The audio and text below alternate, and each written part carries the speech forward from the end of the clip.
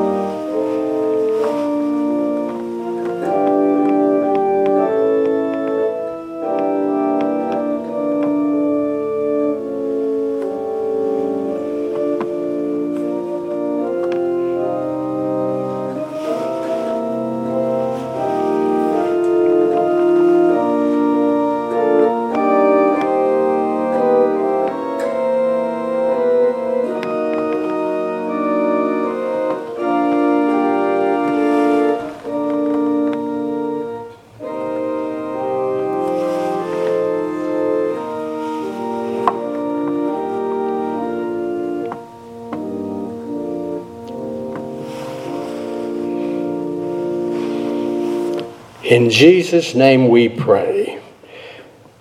All right, now for announcements. We will have on Wednesday our prayer meeting at 6:30, and it will be followed at 7 o'clock with our Bible study in the book of John. And for those of you who would choose to join us, feel free to do that. And of course, it will be on our podcast and it will be on the internet. So it will be available to those who choose.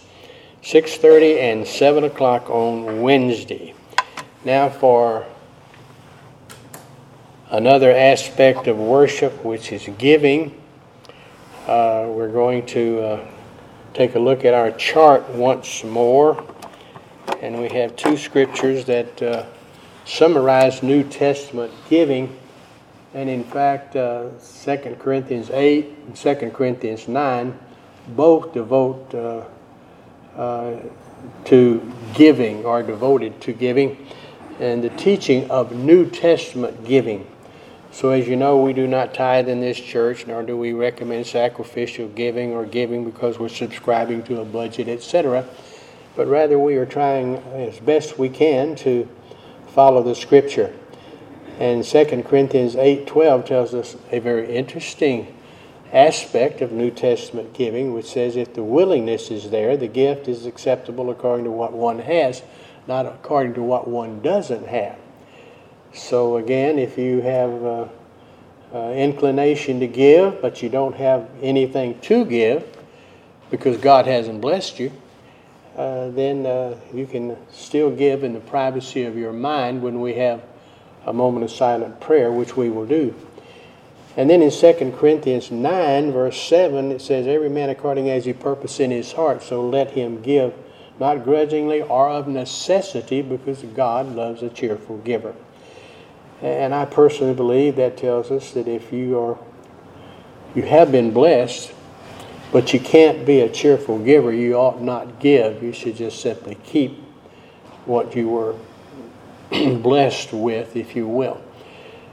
And so that summarizes, those two verses summarize New Testament giving as we find it in the Scripture. All right, with that said, now let's go to the Lord in prayer. I'm going to give you opportunity to exercise your prerogatives in a moment of silence, and then I'm going to close by asking God's blessing upon the gift and the giver. Tommy, if you would.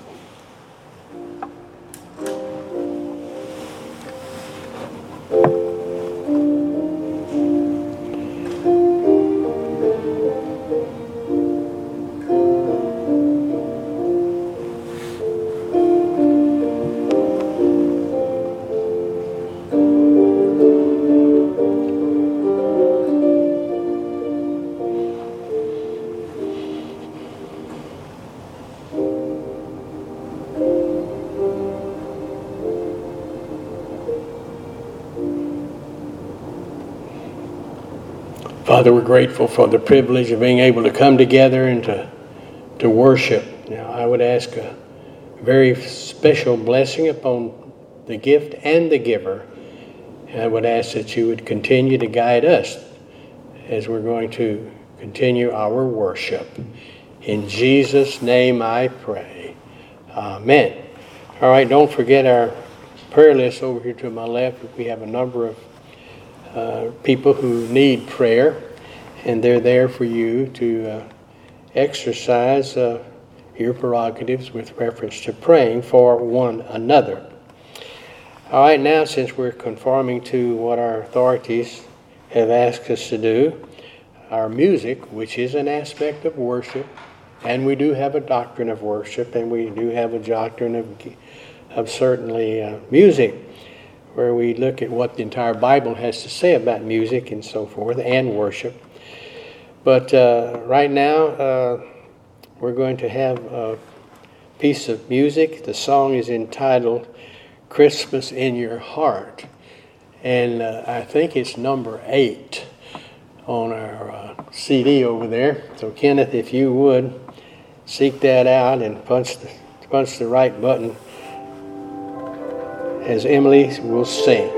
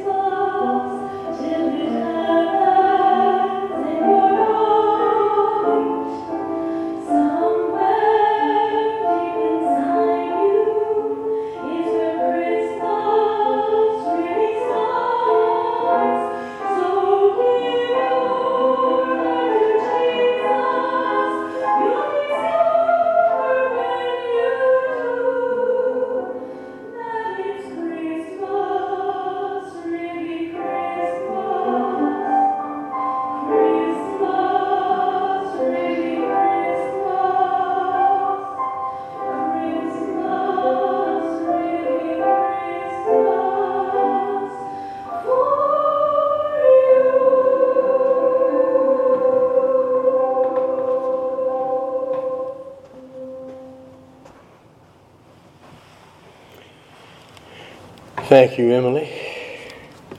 Can't remember when that was done, but it was some time ago.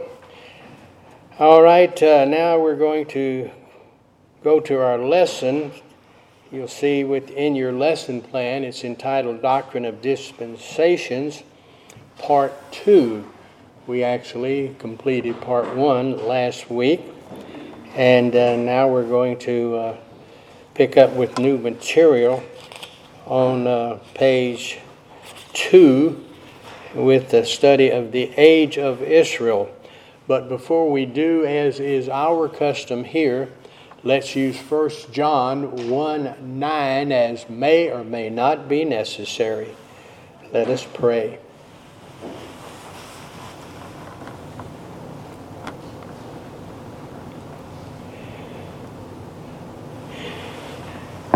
Father, we are grateful for the privilege of being able to come together and to study your word. Guide us now as we're going to study to show ourselves approved unto you, workmen who need not to be ashamed, rightly dividing the word of truth. For it's in Jesus' name I pray. Amen. All right, a brief review now. Let's see what we did last week. I'm going to go ahead and put the dispensation chart on the board, seeming that certainly seems appropriate since we are looking at the doctrine of dispensation. And I've marked up the chart from last week, but a brief summary of that, of course, shows that how people are saved, faith alone in Christ alone. Certain ages they look forward to the coming of Christ and are saved. Some look at Christ and are saved, and some look back at Christ and are saved. So that is all on the chart and was certainly displayed last week. But I did provide some circa dates for certain events on the dispensation chart. For example, the flood, best we can tell, 5000 BC. And then Avram, as he was selected, in 2000 BC. And then Moses in 1450, maybe 1250 or 1450, depending upon which of the kings, whether you select the Hyksos kings in Egypt or you select other kings. But nonetheless, a good round figure, 1450. And then we have Christ in 4 BC, given when Augustus made his pronouncement. And then we have the cross, 32, roughly. All circa dates, of course. So those have all been provided earlier and explained. Now let's work our way to page 2 where we'll pick up new material.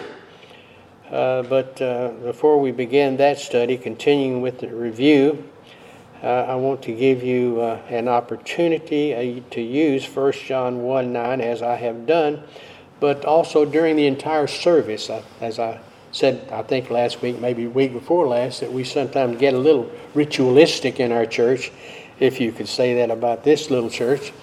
But anytime you have a sin in your life and the Holy Spirit shows you, you can just silently cite it back, and now you're as spiritual as you'll ever be and you're ready to be taught. So let's go to the age of Israel, a Jewish age, as it is also called. We're going to complete our study then of 2 theocentric dispensations. And we're going to do that by looking at the age of Israel, or as I like to call it, the age of Israel proper. And as can be seen from our dispensation chart, which is still on the board, the age of Israel has a very important sub-age, and it's called the kingdom age, which is what I like to call an interim age. It's not quite Jewish age, and it's not quite church age yet, but it's as the scripture was being written and distributed. And Christ, of course, was presenting his kingdom during the Gospels. So it's a very interesting age, and we've been studying that at our Wednesday night service. So it's also called, by the way, the age of the hypostatic union, and we get that word hypostatic from the Greek word hupo, meaning under, and then stasis, meaning to stand, as Christ stood down, came from heaven and on planet Earth and presented Israel the kingdom. So it's also called in the hypostatic union the kingdom age, or the age of Christ. All right, but its purpose, obviously, is to present His kingdom to Israel. So God elected Israel as His special people when He called Avram, as he was known then, the father of nothing, later to be named Abraham, which is the father of many. He called him out of the land of the Chaldean, which is also Babylonia. It's called Babylon. It's called Chaldea, both historically as well as biblically. But we can see from our chart, and as we will see, it's certainly from where Abraham was called. He was told to get out of there. And remember, at the time he was called, he was Avraham, because he was the father of nothing. And of course, as you know, he will be renamed. But he called him out of that very sinful area, very,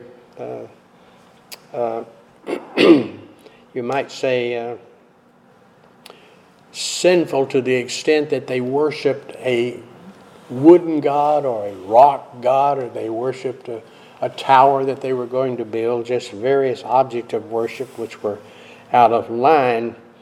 And so he was asked to get out of that city. The city's name was Ur, or Ur. And it's the Hebrew word for city, by the way. And it was located on the Euphrates River, as you can see from the chart that you have in your lesson plan. And he was to go and seek a promised land, and the best and easiest way would have been just go due west and into the land of promise. But instead, God had to send him north to Haran because he had disobeyed God. So he followed the Euphrates River, which runs through Baghdad, by the way. And you got the river splits there, as you can see. And inside the split is Mesopotamia. So when you hear people talk of Mesopotamia, you know where it is. It's between the two rivers, the Tigris and the Euphrates, flowing, of course, as you can see, out of the Persian Gulf. So this Avram did in part. He did leave, but only in part did he follow God's rules.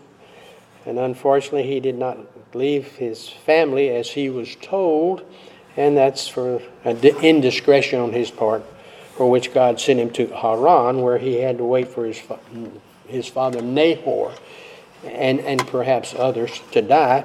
But for this partial obedience, God did make him some promises. So God will first bless him because of the partial response to God's direction. He will bless him with a conditional covenant, which is the Mosaic law, conditional to the extent, if you do this, I'll do that. If you do that, I'll do this, said God. And that's why it's called a conditional covenant, because it's to be differentiated from the unconditional covenants where God just says, I'm going to do this. And those are the 4 unconditional covenants. And they're called the Abrahamic, the Palestinian, the Davidic, and the New. And we'll speak more to that as we proceed. Genesis 12, 1 and 2, reading through verse 4. Actually 12, 1, 2, 3, and 4. And I'll read. Now the Lord said to Avram, these are wonderful promises now, by the way. They have not only an appropriate message for Avram and his family, but also for nations and what nations are to do. And there's still a lot of anti-Semitism going on. Ken was telling me about a very interesting article in the Smithsonian about Germany, who still has a great deal of anti-Semitism involved in their country.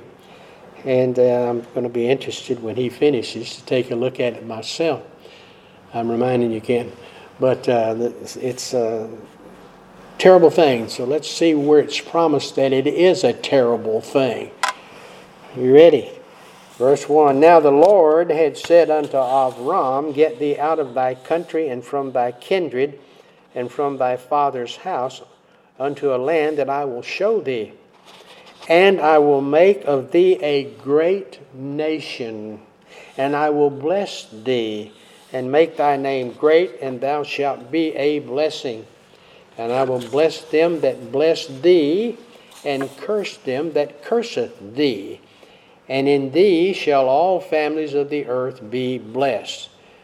So Avram departed as the Lord had spoken unto him, and Lot, and his nephew, went with him. And Avram was 75 years old when he departed out of Haran. So there's a promise. If you take care of the Jews, you'll be blessed, and if you don't, you'll be cursed. All right, Avram and Lot with their wives at Haran left that particular city shown on our first map and made their way south ultimately to the promised land. Avram and his family are the first Jews. The Jews will not become a nation until they exit Egypt. That is in the Exodus. And the name Jew in Hebrew actually means he who crossed the river. It's Ivrit in the Hebrew. And therefore he crossed the river and got up and partially did what God told him to do. All right, we are now ready to study a fourth age, which I like to call the age of Israel proper. Age of Israel proper. All right, here we go. Every age has certain distinguishing characteristics. The age of Israel had the very important sub-age, which I have elected to call the kingdom age. Here's where Christ offered his kingdom to Israel. And there's a familiar chart to you. Don't have it on the board because I do not want to remove the doctrine of the dispensations. But you can see there's two charts. You have the one at the bottom, which is a potential series of events that could have happened. You have age 1, of course, and you can look on our dispensation chart and see more of age 1. But then we have the age of Israel. And of course, when Christ came, he offered his kingdom to Israel. And unfortunately, they rejected, as John says, he came into his own, but his own received him not. But as many as did receive him, to them gave he power to become the sons of God. But because they did not receive him, they did not get the events set forth on that bottom chart, which would have been the kingdom. The kingdom would have been implemented. There would have been no church age. There would have been no tribulation. There would have been no millennium. Nearest thing to it would be the millennium would have started, but not the millennium per se, as we know from Scripture. So we have to look at the top chart. In other words, age 1, Israel, Christ. He came. So what happened? Rejection. Israel rejected him. And so the kingdom was taken up into heaven, where Christ sits at the right hand of God the Father Almighty, waiting until the completion of the church age, of course, which will end with the rapture of the church, and then the 7 years of the tribulation. And then he will return to set up a kingdom for 1,000 years, and then we'll have the destruction of planet Earth, and then we'll have the great white throne, and then we'll have eternity future. And we will get there eventually as we continue to study the various ages in our doctrine of, again, dispensations. So let's look at a few bullets concerning the age of Israel proper. First of all, there were many races of people, and there were many languages. And, of course, Israel is the missionary agent, and they were supposed to do more, but they didn't. And so they did get a lot of discipline from time to time. There was a specialized priesthood of Levi, the fourth son of Jacob, Reuben, Simeon, Levi, and then Judah. I'm sorry, third son. Judah was the fourth son from where Christ came. But that's where our priestly tribe came. And eventually the high priest came from one specific person, Eleazar. All right, Israel was judged in time. When they failed, they got judgment. We call it discipline. And we get discipline from time to time. Hebrews 12:6, for whom the Lord loveth, he chasteneth, and scourgeth every son whom he receiveth. And then, of course, the 4 unconditional covenants would be offered. They would be rejected, and they will one day take place. Of course, primarily in the age of the millennium. And then there was a time span. What was it? Well, it was Avram to the cross, if you will, or perhaps even the completion of the canon, or 70 A.D. There are varying theories of that as to when that age end. But for our purposes, as we will study in more detail as we study each age independently later. All right, the age of Israel proper began with the selection of Avram and will end with the coming of John the Baptist. We know that from Scripture, so we don't have to worry about that. We don't have to conjecture anything there, because that's what the Scripture tells us. So the coming of John the Baptist, when the age of Israel proper gives way to the kingdom age, or the age of the hypostatic union. Notice Luke 16:16. The law and the prophets were until John, that would be John the Baptist. Since that time the kingdom of God is preached, and every man pressed unto it. And that's what Christ did. All right, he preached the kingdom, and he wanted all people to accept his kingdom offering. But as you know, they did not. So the kingdom presentation would later be offered in a sub-age called the kingdom age, or the age of the hypostatic union, as I have noted. It is in this sub-age Christ will offer his messianic kingdom for implementation on planet Earth. All right, Israel rejected the offer and was judged for that rejection, and is still being judged, if you will. As are anyone who rejects the Lord Jesus Christ, regardless of the form, be it the kingdom age offering or the offering of salvation to whomever. In other words, whomever would accept what the Holy Spirit makes clear.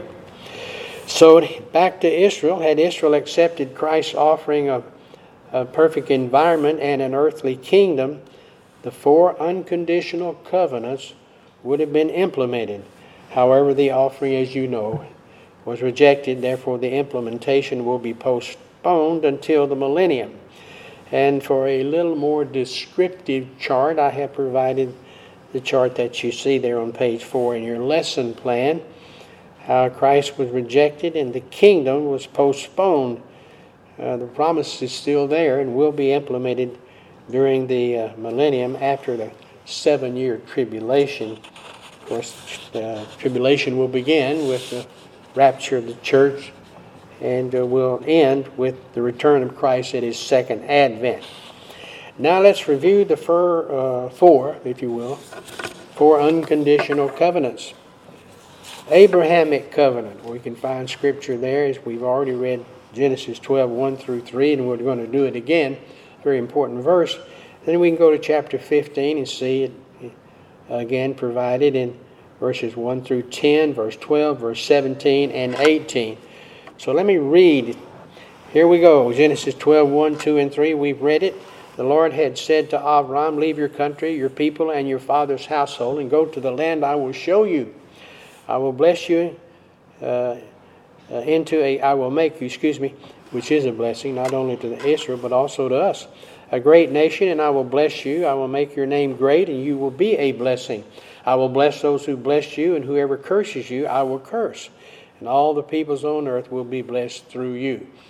And we can just look back in history and see how that all has come to pass by the many nations who have tried to abuse Israel. And when they did, they got their comeuppance, if you will.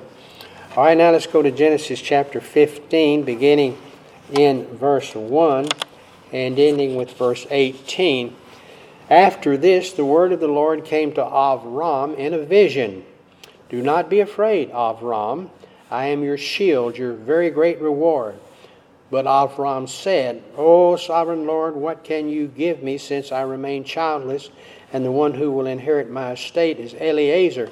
That was one of Avram's slaves, his chief slave, by the way, and the number 1 slave. And he was from Damascus, and so he had already concluded that he and Sarah were too old to have a child, and so I'm going to pick the child of Eliezer as the promised child. Of course, God said, no. And Avram said, you have given me no children, so a servant in my household will be my heir. And this is called rejecting positive volition. He had no positive volition. In other words, rejecting a promise of God because God told him, I'm going to provide you the promise. All right, then the word of the Lord came to him. This man will not be your heir, but a son coming from your own body and will be your heir. He took him outside and said, look up at the heavens and count the stars, if indeed you can count them. Then he said to him, so shall your offspring be. So we have a promise of the many, many people who will be provided by the Lord to Avram and his descendants. And Avram believed the Lord, and he credited to him as righteousness. See, now we know, how did he get right with God? Faith alone in Christ to come. And he also said to him, I am the Lord who brought you out of Ur. You recall Ur, this city from which he left in Babylonia, to give you this land and take possession of it. So he's going to get a special land. Now that's the Palestinian covenant, by the way, referred to. So we've had the Abrahamic covenant mentioned here, and now the Palestinian covenant. But Avram said, O sovereign Lord, how can I know that I will gain possession of it? In other words, rather than just accept what God said, he wants some kind of proof. And of course that sounds so human, doesn't it? Just like us. So the Lord said to him, bring me a heifer, a goat, and a ram, each 3 years old, along with a dove and a young pigeon. Avram brought all these to him and cut them in two, arranged halves opposite each other. The birds, however, did not cut in half as they were in whole. So as the sun was setting, Avram fell into a deep sleep, and a thick and dreadful darkness came over him. Now dropping down to verse 17, it says, when the sun had set and darkness had fallen, a smoking firepot with a blazing torch appeared and passed between the pieces. On that day the Lord made a covenant with Avram and said, to your descendants I give this land from the river of Egypt to the great river Euphrates. And you can see that on your map also, from the Nile to the Euphrates. Now this was a series of events which has meaning. They have meaning because back in the olden days, at the time of Avram, it was the custom when two parties agreed, rather than sign a piece of paper and go and getting the names notarized and have it recorded, etc., etc., they would do several things, not the least of which was they take the salt. Here's my salt and here's your salt. We put the salt together, and that signifies it's a bilateral agreement. Promise for promise, or consideration for consideration transferred. And then there was also another thing that they did. They would take, and the Indians followed this. They must have gotten it from somewhere. And they would cut their fingers, both of them, and then they would put the fingers together, and their blood would mix. That would signify that it was a bilateral contract. Promise for a promise, or consideration for consideration. But this was a little different. But it was a custom that they would take the carnage, as it says, except for the birds, they would be dead, but in the pile, if you will, of the carnage. And two people would hold hands, and then they would walk through the carnage together. But the interesting thing here, it was different. There was only one person that went through, and he went through, as it says, passed through with the pot. And a sleep had been provided to Avram, so he couldn't participate. That signifies the unilateral nature of the covenant. God's just going to do it. He doesn't need anybody else. He's just going to do it for Israel. And of course, and also for us, by the way, because we are all sons of Abraham. Remember, I always ask Emily to sing that song for us when we talk about the sons of Abraham, because they used to sing it when they were at the Pensacola Christian Academy. Sons of Abraham, sons of Abraham. They knew about that because they sang it. You're a son of Abraham. I'm a son of Abraham. And we'll see that in Scripture a little later on. Just as much as Isaac was. All right, now let's go on. Next page. Let's see if we can find a map. That's a message to me. Jerry, find a map. In other words, which describes the area from the Nile to the Euphrates. And I found one here in the map of the Middle East, present day. And you can see the Nile River over there, in Egypt. And then you can go from that river all the way over to the Tigris and the Euphrates. And that's the land that he said he was going to give them. And, of course, that they've never gotten, by the way, Israel has never received that land. Even when David was king and when Solomon followed, they never had that, but they will get it someday. And we'll see that's part of the Palestinian covenant, which we will get to. All right, let's read Genesis 22:15 through 18. And the angel of the Lord called to Abraham from heaven a second time and said, I swear by myself, declares the Lord, that because you have done this and have not withheld your son, your only son, I will surely bless you and make your descendants as numerous as the stars in the sky and as the sand on the seashore. Your descendants will take possession of the cities and their enemies, and through your offspring will all nations on earth be blessed because you have obeyed me. And I threw that one in there because I want you to know the one covenant that he made with them, and then he had the sign of the covenant with walking through the carnage, etc. It didn't just stop there. He continued to repeat it to Avram. And he'll even repeat it in the book of Hebrews so that it's solid, it's good, it's not, because he said it, it's going to happen. And the promise is not going to go away. So we jump all the way to the 22nd chapter where he took his son up and he was going to slaughter him, but God provided the slaughter by providing the goat, you remember. And he, interestingly enough, Avram believed God. And how do I know he believed God? Because he took his servant up there who went with him, but he told the servant, you stay down here at the bottom of the mountain. Myself and my son are going to go up there, and I'm going to go up there and cut his throat and set him on fire. But because that's what God said do, and I'll just follow what God said to do. However, he then said to the servant who was at the bottom of the hill, you wait right here because we will be back. Isn't that interesting? We will be back. He believed in the resurrection. See, apparently God had given him a lot of Bible doctrine. Maybe he went to West Bank Bible Church one time. But anyway, the point being, he got a lot of doctrine, and he knew about the resurrection. So the promises of people, nations, and kings to Abraham and Sarah would ultimately include the many Gentiles who would later believe and become gifted branches. Our documentation for this wonderful promise of inclusion can be found in Galatians. Now we're going to the New Testament. Chapter 3, verses 7 through 9 and verse 29, and Romans chapter 4, verse 11. Now let me read. It includes us, those promises. All right, here we go. 3, 7, and 8. Understand then that those who believe are children of Abraham. The Scripture foresaw that God would justify the Gentiles by faith and announce the gospel in advance to Abraham. All nations, plural, will be blessed through you. So those who have faith are blessed along with Abraham, the man of faith. Notice verse 29 in Galatians 3. And if ye be Christ, which comes by being, a believer, then are ye Abraham's seed and heirs according to the promise. And then Romans 4:11. And he, Abraham, of course, received the sign of circumcision, a seal of the righteousness that he had by faith while he was still uncircumcised. So then he is the father of all who believe but have not been circumcised, in order that righteousness might be credited to them. All right, we are blessed then because of the promises made to Abraham and Sarah. And truly the world was blessed originally when Avram believed God, and it was credited to him for righteousness. And all the peoples on earth will be blessed through the ultimate blessing, that is Jesus Christ. Now let's go to another covenant. Let's go to the Palestinian covenant. We've had mention of it already, like this, the stars in the heaven. I'm going to make you as numerous as those folks.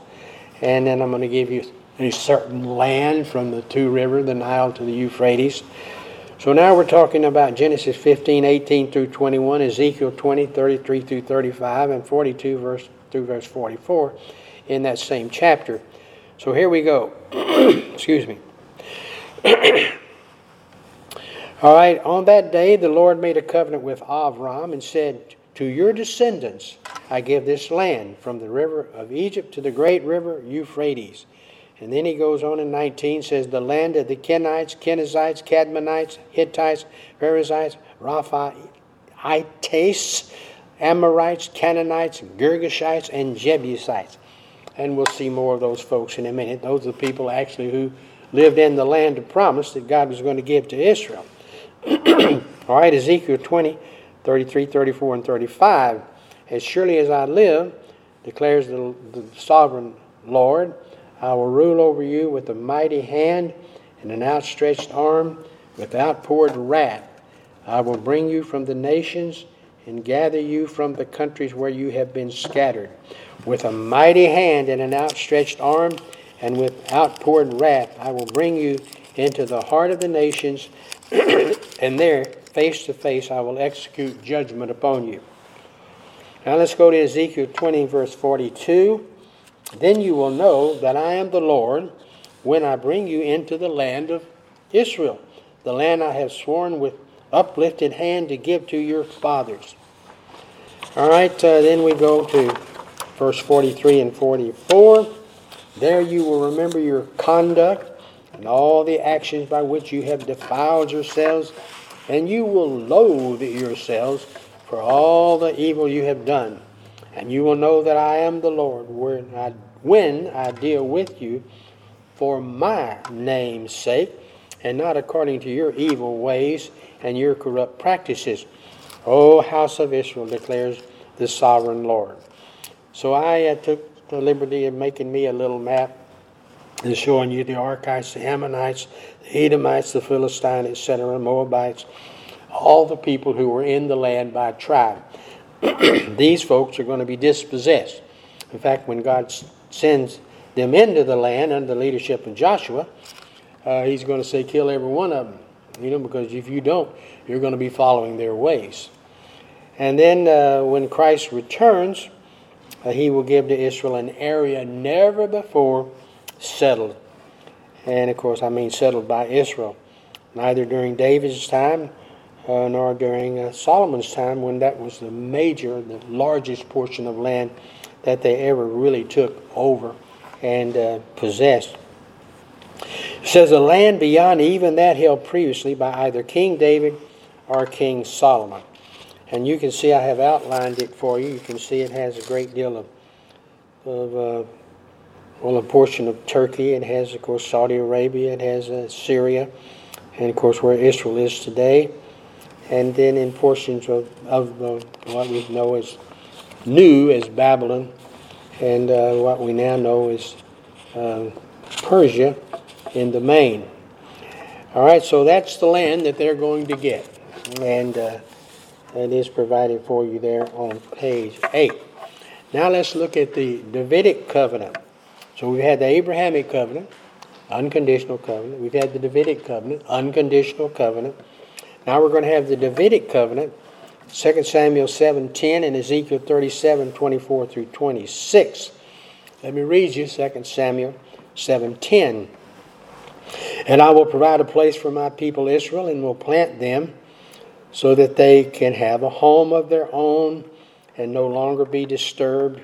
Wicked people will not oppress them anymore as they did at the beginning. And that, of course, refers to when Christ returns at his second advent. All right, and now we have in Ezekiel chapter 37, verses 24 through 26. As we think about the Davidic covenant. Got to get David involved here. It says, and David my servant shall be king over them, and they all shall have one shepherd. They shall also walk in my judgments and observe my statutes and do them. And they shall dwell in the land that I have given unto Jacob my servant, wherein your fathers have dwelt, and they shall dwell therein, even they and their children, and their children's children forever. And my servant David shall be their prince forever. He's still the prince right now, sits at the right hand of God the Father Almighty, of course. But he is actually going to rule in the millennium. He's going to be David's executive officer. We certainly can gather that from these scriptures. And he says, moreover, I will make a covenant of peace with them. It shall be an everlasting covenant with them, and I will place them and multiply them, and will set my sanctuary in the midst of them forevermore.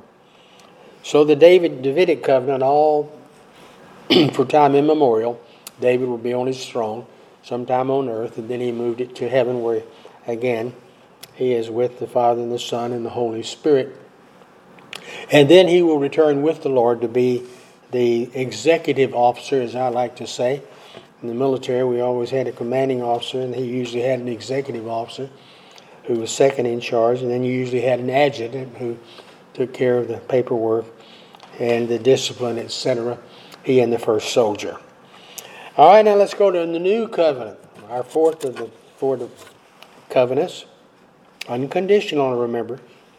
You don't have to do a thing to get this, Israel. I'm just going to do it for you.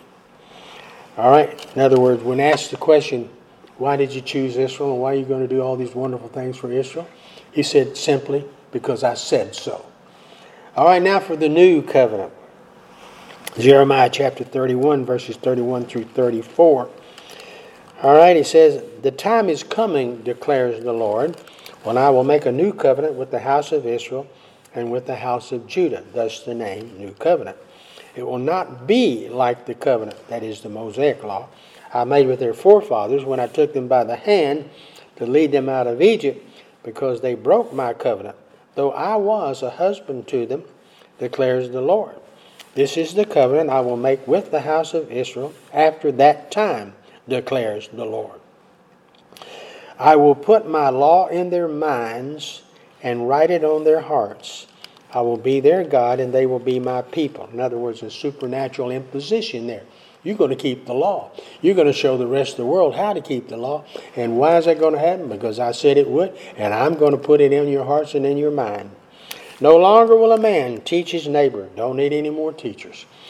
Or a man his brother, saying, know the Lord, because they will all know me, from the least of them to the greatest, declares the Lord. For I will forgive their wickedness and will remember their sins no more. All right, in Genesis chapter 17, verses 1 through 11, God reaffirms the Abrahamic, Palestinian, and Davidic covenant with the ritual of circumcision. At the ripe old age of 99, Abraham is given the heir of the promise, of course, Isaac, who is born that year to him and to his aged wife, Sarah.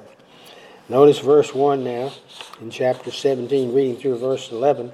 When Avram was 99 years old, the Lord appeared to him and said, I am God Almighty. Walk before me and be blameless. I will confirm my covenant between me and you and will greatly increase your numbers. And Avram fell face down, and God said to him, as for me, this is my covenant with you. You will be the father of many nations, plural. Certainly would include us as sons of Abraham, United States, for example, and many others. 7 sons of Keturah, etc., and many others. But no longer will you be called Avram. Your name will be called Avraham. Ham means a lot of people, means people. And of course, he's going to be father of many people now, not the father of nothing. For I have made you a father of many nations. I will make you very fruitful. I will make nations, plural, of you, not just Israel, and kings will come from you. I will establish my covenant as an everlasting covenant between me and you and your descendants after you for the generations to come, to be your God and the God of your descendants after you. The whole land of Canaan, where you are now an alien, I will give as an everlasting possession to you and your descendants after you, and I will be their God. Then God said to Abraham, as for you, you must keep my covenant, you and your descendants after you for the generations to come. This is my covenant with you and your descendants after you, the covenant you are to keep. Every male among you shall be circumcised. You are to undergo circumcision, and it will be the sign of the covenant between me and you. All right, the covenants are alive today and coming soon, if you will. Hebrews chapter 8, verses 10 through 13. The sooner, the better. All right, here we go. 10, 11, 12, and 13. This is the covenant I will make with the house of Israel after that time, declares the Lord. I will put my laws in their minds and write them on their hearts. Now I would remind you, where are we? We're in Hebrews. Where is that? New Testament. I was telling you about how all these covenants are not just promised here and no longer promised, but we find them here in the Old Testament, here in the Old Testament. And then we jump all the way over to the New Testament. And there they are again. No longer will a man teach his neighbor or a man his brother, saying, know the Lord, because they will all know me, from the least of them to the greatest. There's another promise, least to the greatest. In other words, in heaven and in the millennium, in the promise to Israel, and the promise to Israel and to us. There's going to be the greatest and the least. We're not all going to be the same. God is not an egalitarian. God knows there are differences in people, and He makes the statement, the least to the greatest. And we know that comes about, of course, by the judgment seats, which we've covered before, both for Israel, both for Old Testament saints and New Testament saints, and believers at the Bema, etc. And now he says, "For I will forgive their wickedness and will remember their sins no more." By calling this covenant new, He has made the first one obsolete, the Mosaic law. And what is obsolete and aging will soon disappear. So much for that age, if you will. Ages, actually. Now let's go to part 3 in our doctrine of dispensations. And we'll go to the church age. Of course, we know we live in the church age. The age of the church is, of course, is taught by pastor teachers each and every Sunday in varying degrees. We like to do it by way of teaching a book of the Bible now, although sometimes we'll just stop. Like, for example, we study the Matthew 13 parables. That, by the way, was very popular. My son-in-law called me and said, "Well, a lot of people they wanted to hear the message about the Matthew 13 parables." It surprised him, as it did me, that they would be that popular. And then they like the doctrines, like the doctrine of the authenticity of the Bible. They like, hopefully, this doctrine of dispensations. But we shall see. That is to say, by looking at the many downloads we have on our on our podcast, as well as our, WestBankBibleChurch.com. I've got my, my cough drop in my mouth now, so maybe it'll do better. My throat, that is. All right, the age of the church is taught by most pastor teachers each and every Sunday in varying degrees. We can divide the age into 2 segments, the pre-canon and the post-canon. Pentecost, of course, from Pentecost to the rapture of the church is one indication of the church age, where it began. I like to, as does Colonel Thiem, to use 70 A.D. as opposed to the cross, which many people do, because it's really when things began to change, when the entire city of Jerusalem was destroyed, and it's still destroyed, and the temple was destroyed, and it's still destroyed. But we continue on with the church age, where we had, of course, the writing of the canon, the completion of the canon, and the church age itself will end with the rapture of the church. All right, scriptures appropriate for the church age are Acts, the epistles, and the book of the Revelation. For example, we have in this church studied over a 40-year period many of these scriptures, certainly not all. But given this fact, I think it best at this point to simply summarize several basic truths discovered about the church age, or as we like to say, the age of the church. All right, since many of these truths have been earlier discovered and taught accordingly, let's move on to a study of the tribulation as the first of 2 eschatological ages. And of course, we will continue to teach church age doctrine, church age doctrine, church age doctrine. But it is, of course, voluminous to say the least as we look at the epistles and others. All right, so now let's go to part 4, the tribulation. Introduction. I'm going to read you Matthew 24:21 through 22. "For then shall be great tribulation, such as was not since the beginning of the world to this time, no, nor ever shall be. And except those days should be shortened, there should no flesh be saved. But for the elect's sake, those days shall be shortened." So just how short shall the tribulation be? And where shall it be? Well, it shall come 7 years after the rapture of the church. The 7 years are divided into 2 periods of 3 1/2 years. So it's short, 7 years. And it's going to come 7 years after the rapture of the church. And we're talking now about the tribulation. All right, it is often described, and you can see it on the dispensation chart, of course. It has been described as 42 months, 1,260 days, or a time and times and a half time. You'll find that in Scripture. But when you see that, you know it's talking about, again, 42 months or 1,260 days, or 3.5 years. The certainty of certain events occurring in the tribulation will be the subject of this doctrine. So welcome to events future. All right, in his Olivet Discourse, Jesus Christ, speaking to his disciples, prophesied concerning the tribulation. The disciples wanted to know, tell us when all this will take place and what will be the sign that it is about to happen.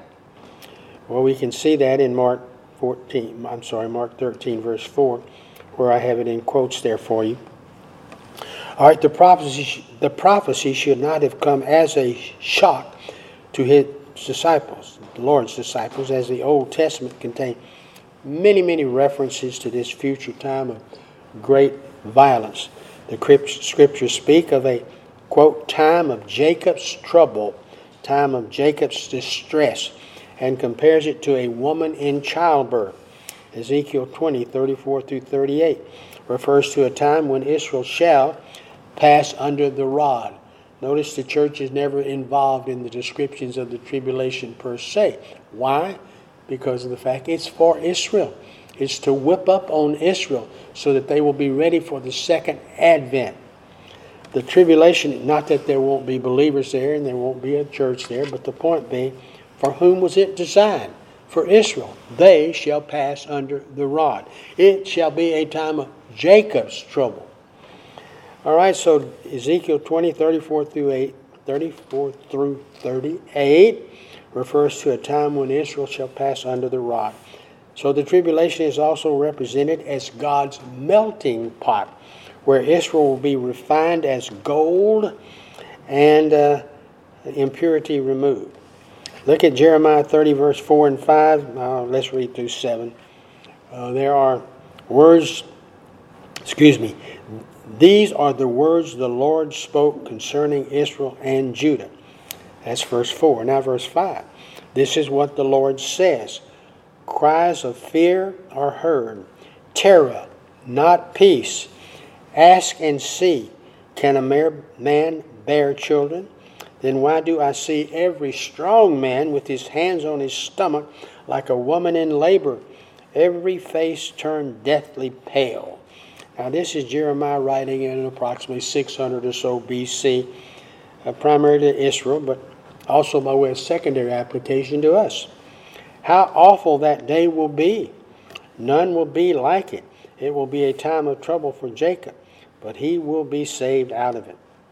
Now verse 34, 35, 36, and reading through verse 38.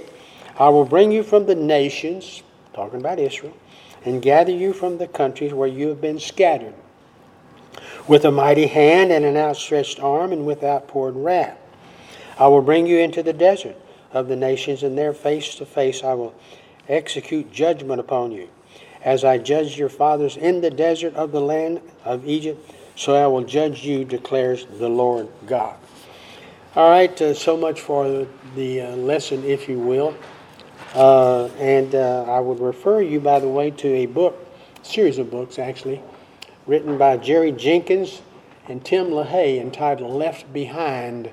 If you want to get a very interesting read, I don't remember how many volumes it was. It was like 4, I think, maybe 5, but the first 2 or 3 are really, really good. I know I shouldn't be criticizing those guys because they sold that book like hotcakes, if you will. It's like me trying to tell Mickey Mantle how to hit, but they kind of got tired on the last 2 or 3 books. But the first 2 or 3 are excellent, and it's just an interesting read, and many, many people read it, and I'm sure many, many people believed on the Lord Jesus Christ as a result of Jerry Jenkins and Tim LaHaye and the series entitled, of course, Left Behind. All right, we'll pick up next week a continuation of what we have been studying. and we'll get around to Daniel. And we'll be talking about Daniel on Wednesday night. Marvelous testimony to what you don't want to do, and that is be arrogant.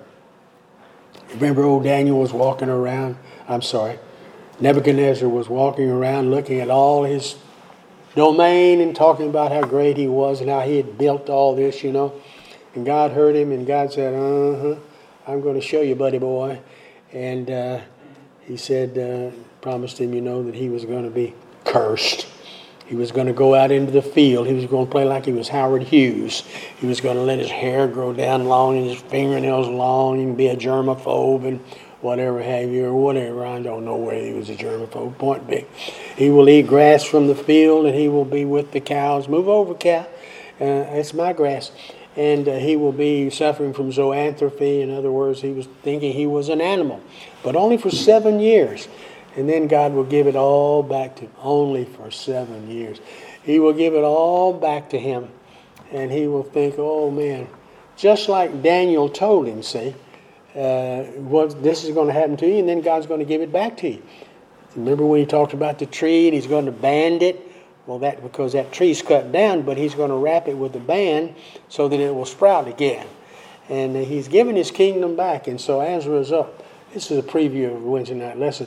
But he's going to, of course, receive the kingdom back. And as a result, he's going to have a little Bible tract. You all heard the 4 spiritual laws. He's going to have his own 4 spiritual laws.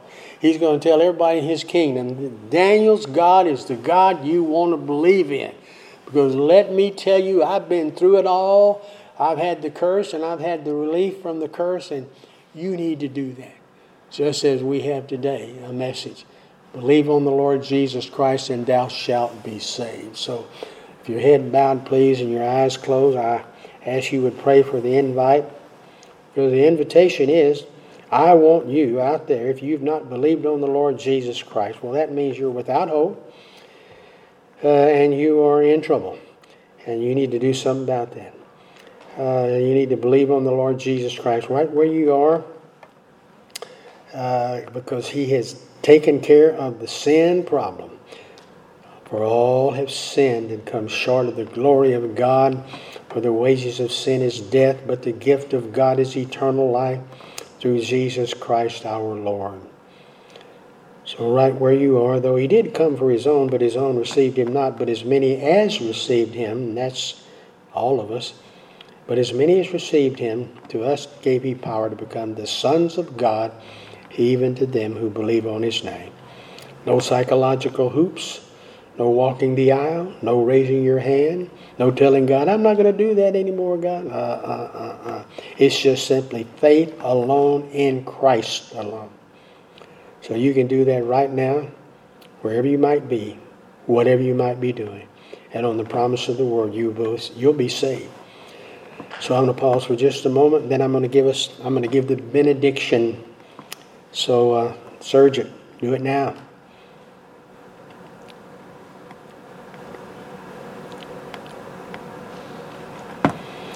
Father, we're grateful for the privilege of being able to come together and live in this great country of ours. We know it's in trouble. We know it's rocking and a-rolling, and it's just in a desperation mode. But we know who's in charge. And so we lift up the United States of America. Make us proud of this country again, Father. Whatever it takes, we have no idea. But we know who do, and that's you. So please help us. For I ask these things in Jesus' name. Amen.